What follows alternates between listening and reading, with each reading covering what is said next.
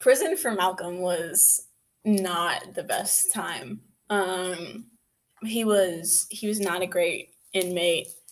He did a lot of drugs, but he still tried to like continue with the whole like relaxing his hair.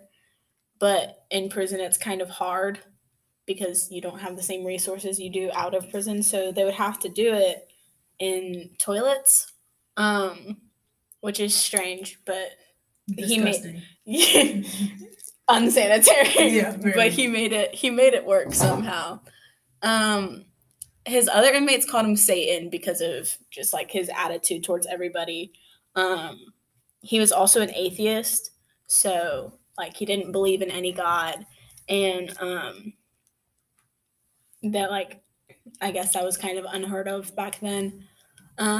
He also couldn't read; he was illiterate, and so anytime anyone actually did want communication with him and tried to write him, it wouldn't work for him because he couldn't read the letters that they wanted to send him. Yeah, it was like they could. He could. It was a struggle. Yeah, and they couldn't read his handwriting, and he would write a letter back. Yeah, that's just not the best time to be No. had.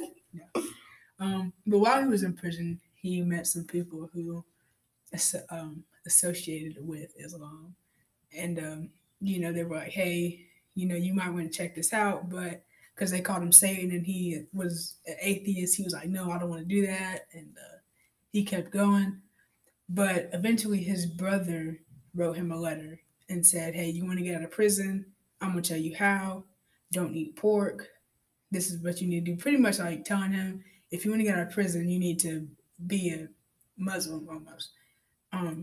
So that inspired Malcolm because he wanted to get out of prison. He wanted to go back to the lifestyle he was living, and he also wanted to keep in touch with his brother. So that inspired him to actually read and write the entire dictionary. So that's how he learned. That's how he had the vocabulary that he developed because he read the dictionary and wrote it.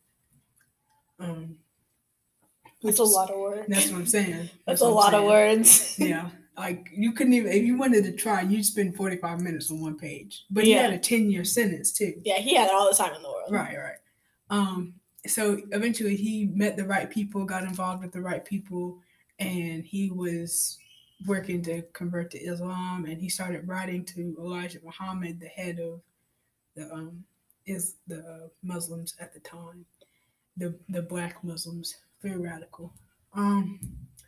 But he said that he read like all the books in the library. At night, he would use the light from the room and keep reading past lights out. So prison really changed him into the person that history knows him as.